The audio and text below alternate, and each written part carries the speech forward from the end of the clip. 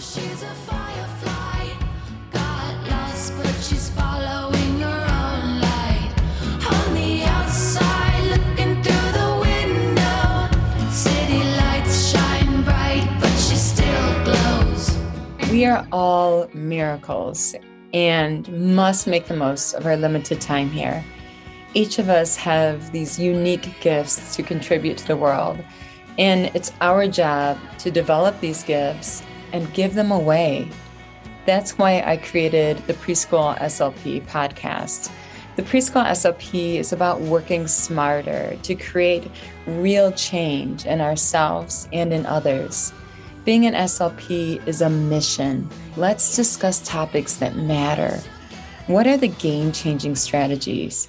How can we treat the whole child? How can we create the shiniest versions of ourselves and of our clients? We're here at the drawing board for a reason. You bring your own unique gifts. Together, let's create better.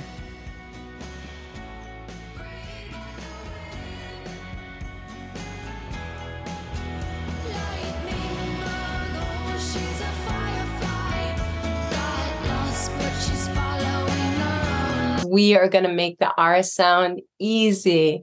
We're going to do that by neighboring sounds. So the sounds before the R and the sounds after the R can make this R easier to produce. We could also have sounds before and after the R with the R sandwiched in between like an Oreo cookie, and that'll make the R especially easy. And by the way, if you have not joined the Sparkle in School membership yet, do so before October 1st. Those that join in September are going to have a founder's rate, which is half that of the regular membership price. So check it out before October 1st. If it's not your jam, you have a 14-day, 100% total refund, or you can cancel anytime. So make sure to check it out. I don't want you to miss this deadline of October 1st.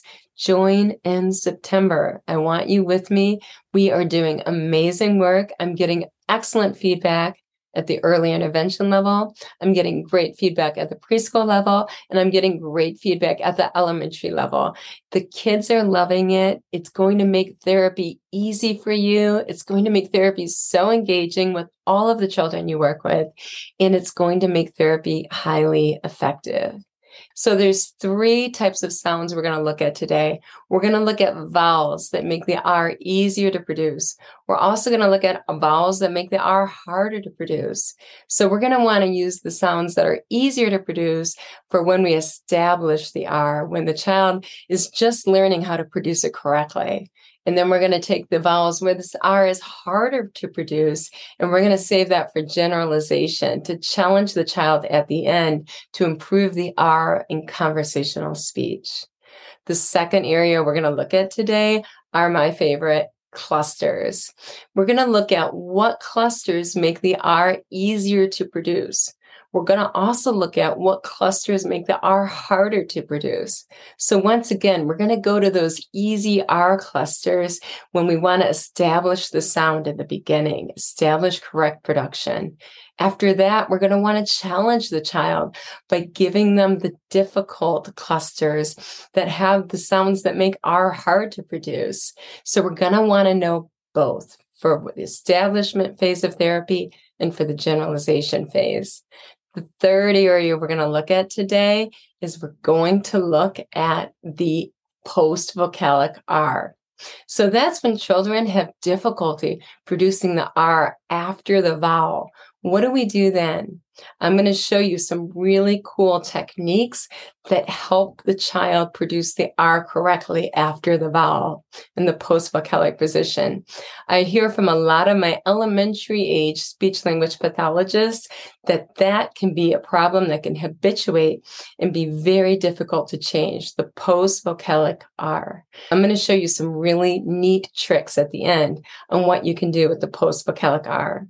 Let's get started first on the vocalic R and what vocalic R's are helpful and which ones are harmful to R production. So let's go into the vocalic R. We're going to start with the vowel, such as bear.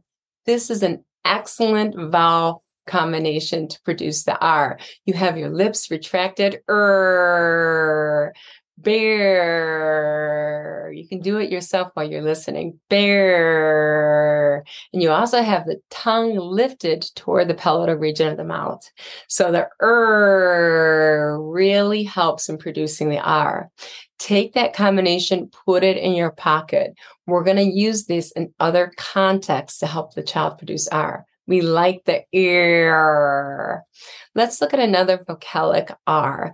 The next one would be such as bare bones.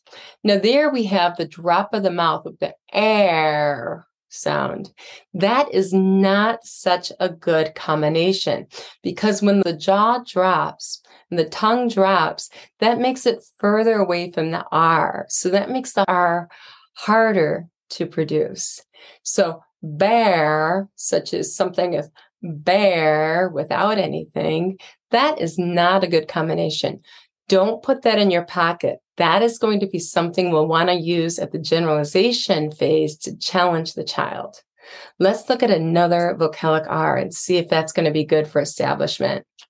What if we say buyer, like the buyer of goods? Now, once again, that's not the best R for establishment because you open your mouth with the buyer. And that means that makes the R more challenging to produce because your mouth is open. And that means the tongue has to travel further up to get to that palatal position for the R. So buyer is not good for the establishment phase. We're going to put that on the shelf and we'll want to use that when it comes to generalization. Let's look at the next vocalic R. What about the unstressed at the end of the word, such as remember? That is a great R. We have the centralized R, which is very close to the R where it's produced. It's adjacent to it. We'll want to take that and put it in our pocket. We can use that to help us produce the R in other contexts.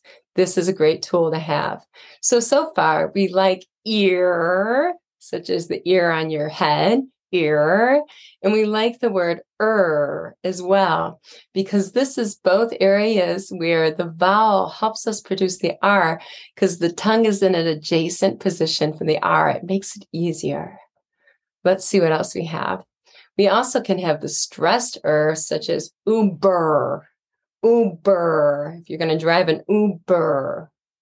So that's another great position, that helps with the R. So what do we like? We like ear, we like and we like So we're going to take those and put them in our pocket. So what are we going to do with these ers? When are we going to take them out? I suggest you take them out wherever the child needs help producing the R. So if the child has difficulty in the beginning of the word, such as a word such as rake, and the child's saying wake for rake, take that out and put it before the R in that word. So say rake. What I like to do in cueing is I always like to take my fingers like an angry dog, and I like to put my paws out to the side, making a T with my arms, because the lips and the tongue, they're going to follow what the body does. The body and the mouth are very connected. So for instance, if you take your hands and you wave them high in the air, woo, in a celebratory manner, it's going to be very hard for you to have an angry voice and to have angry facial expression on your face. The mouth and the body are so connected. When your hands go out to the side, your lips will too. I always do that with the R because children tend to round the lips like a W. The next area we can use it in is in blends.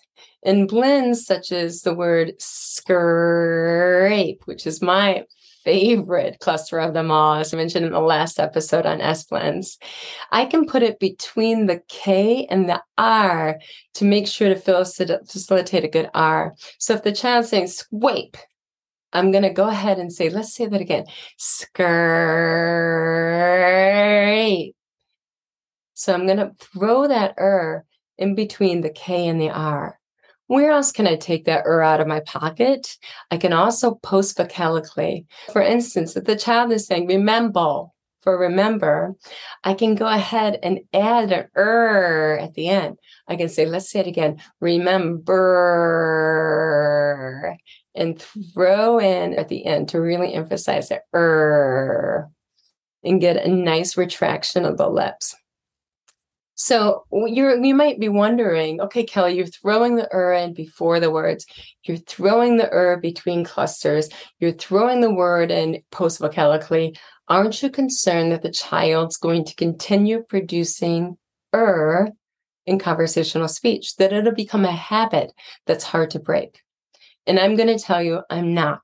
That's because adding that before a word, within a blend, at the end of the word, is a lot of work.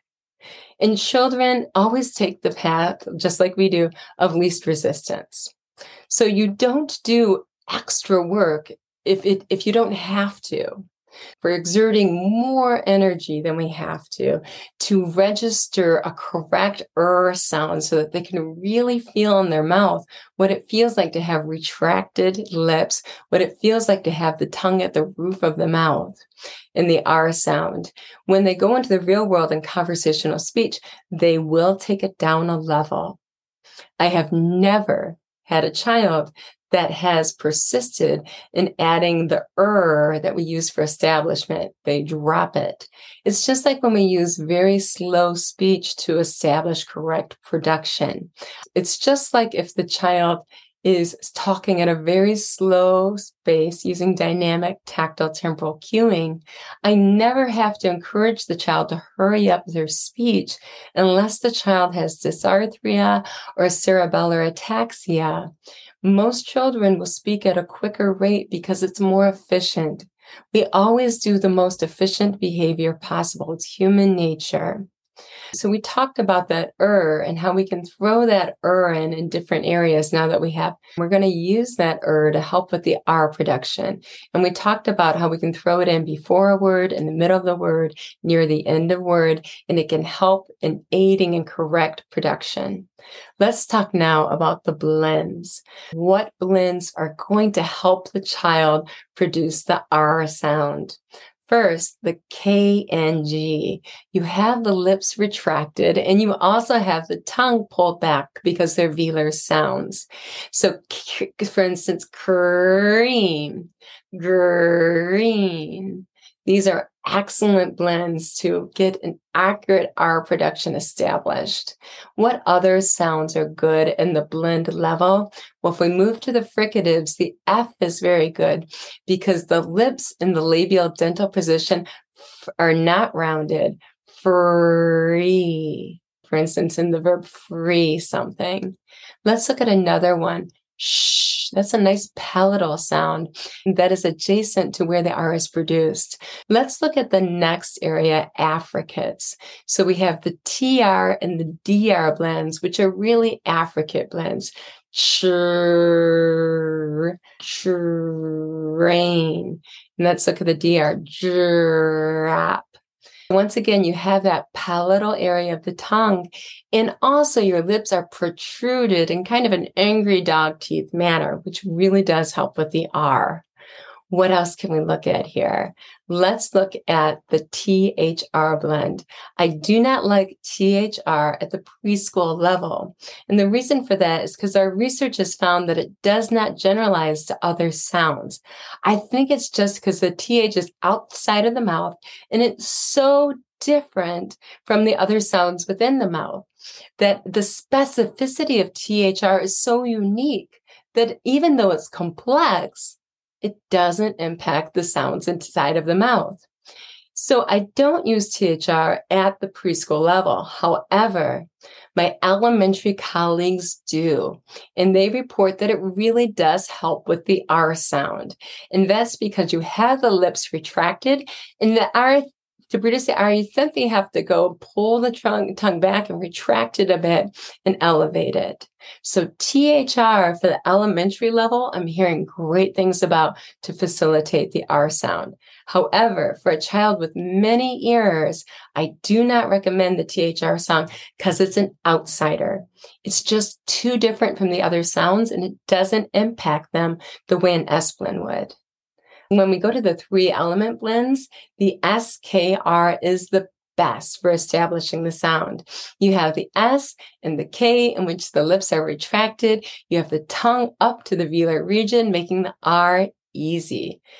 So SKR is great for establishing, but SPR is not. And that's because you have the P with the rounded lips, which encourages the child, for instance, to say spray for spray. Another sound that's challenging is STR, and that's because the child is going to have to produce the T up at the velar ridge in the front of the mouth, all the way back to the palatal area. So that's more challenging than SKR. So when do I use STR and SPR? At the very end. What is not great for the R are those labials. So if you're thinking P and B, you have your lips rounded. That makes the R very, very difficult. So those are great for generalization to challenge the child. They are not great for establishing the R sound. Lastly, we are going to go to the post-vocalic R. Now, at the preschool level, I do not have a problem with post-vocalic R. They're the first to come into play. And that's because when you're doing something from the vocal area to the R, you have the tongue in a centralized position. So the tongue is already in the middle of the mouth. It just simply has to elevate to get to that R. When your mouth is at rest, if you just close your mouth right now, the tongue is at the alveolar ridge, so it's going to have to go from 0 to 100 to get to the R. When it's in a vowel position, it's going from 50 to 100 to get to the R. It's halfway there. However, my elementary colleagues have these habitual patterns in which the children post-vocalic R's are very much ingrained to be rounded into a W. For these children, use the ing after the word. So we talked about the word remember. The child might say, remember. What if we said, let's say, remembering, remembering. So the ing, because of the velar sound there at the end and the E combined, will take that R and spread it out into a nice R through regressive assimilation, in which the ing is regressing back and helping that R.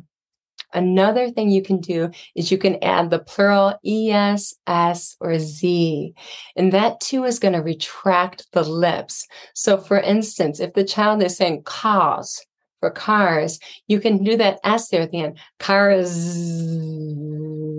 The Z is going to help with the R production. So either make it plural or make it present progressive verb ing. Adding that on will help produce those post-vocalic R's. Now, how do you get rid of them? What you can do is you can use them whispered. So for instance, when the child's producing it correctly, remembering, oh, I see your angry dog teeth. I hear it. Your angry dog sounds so scary. Now, let's just say remember, okay? Remember. Oh, we're just going to whisper the ing at the end. Remember. And we can whisper it off at the end and then make it disappear. And you can use your scissors to cut it off. So you can say, remember, and cut it with your scissors to cut off the ing, to cut off the s, to cut off the es. We're just going to see the beginning of the word. Today, we covered a lot about the R. We covered first the vowels. Which vowels help the child produce the R, the sound, and which vowels make the R hard, the or and the R. If you can think of those Bostonians, how do they say car? They say ka. If you can think of how they say the word or. They say or. The R and the or are going to round it. We want to save that for generalization. That's not what we want to use to establish a correct R. After that, we talked about the clusters. We talked about the clusters that help the R, the K and the G and the F and the SH and the CH and the J. And we talked about the th at the elementary level. And there we talked about the P, and we talked about the B. Those are going to be really, really challenging. And even the STR is challenging. And the SKR, of course, that is the queen of them all. If you can start at the SKR, and you're going to get the greatest gains. Lastly, we talked about the post-vocalic R. And if the child's having difficulty with that, we're going to add a present progressive ing ending to it to get a nice R in the middle of the word. And then we're going to cut it off with scissors. We're going to whisper the end off, and then we're going to cut it off and not say the end using our finger scissors with the child. We can also add the plural ESSZ. That too is going to help with the R post-vocalically. So I want you to take all of this information and make the world a better place, one child at a time. And you are first.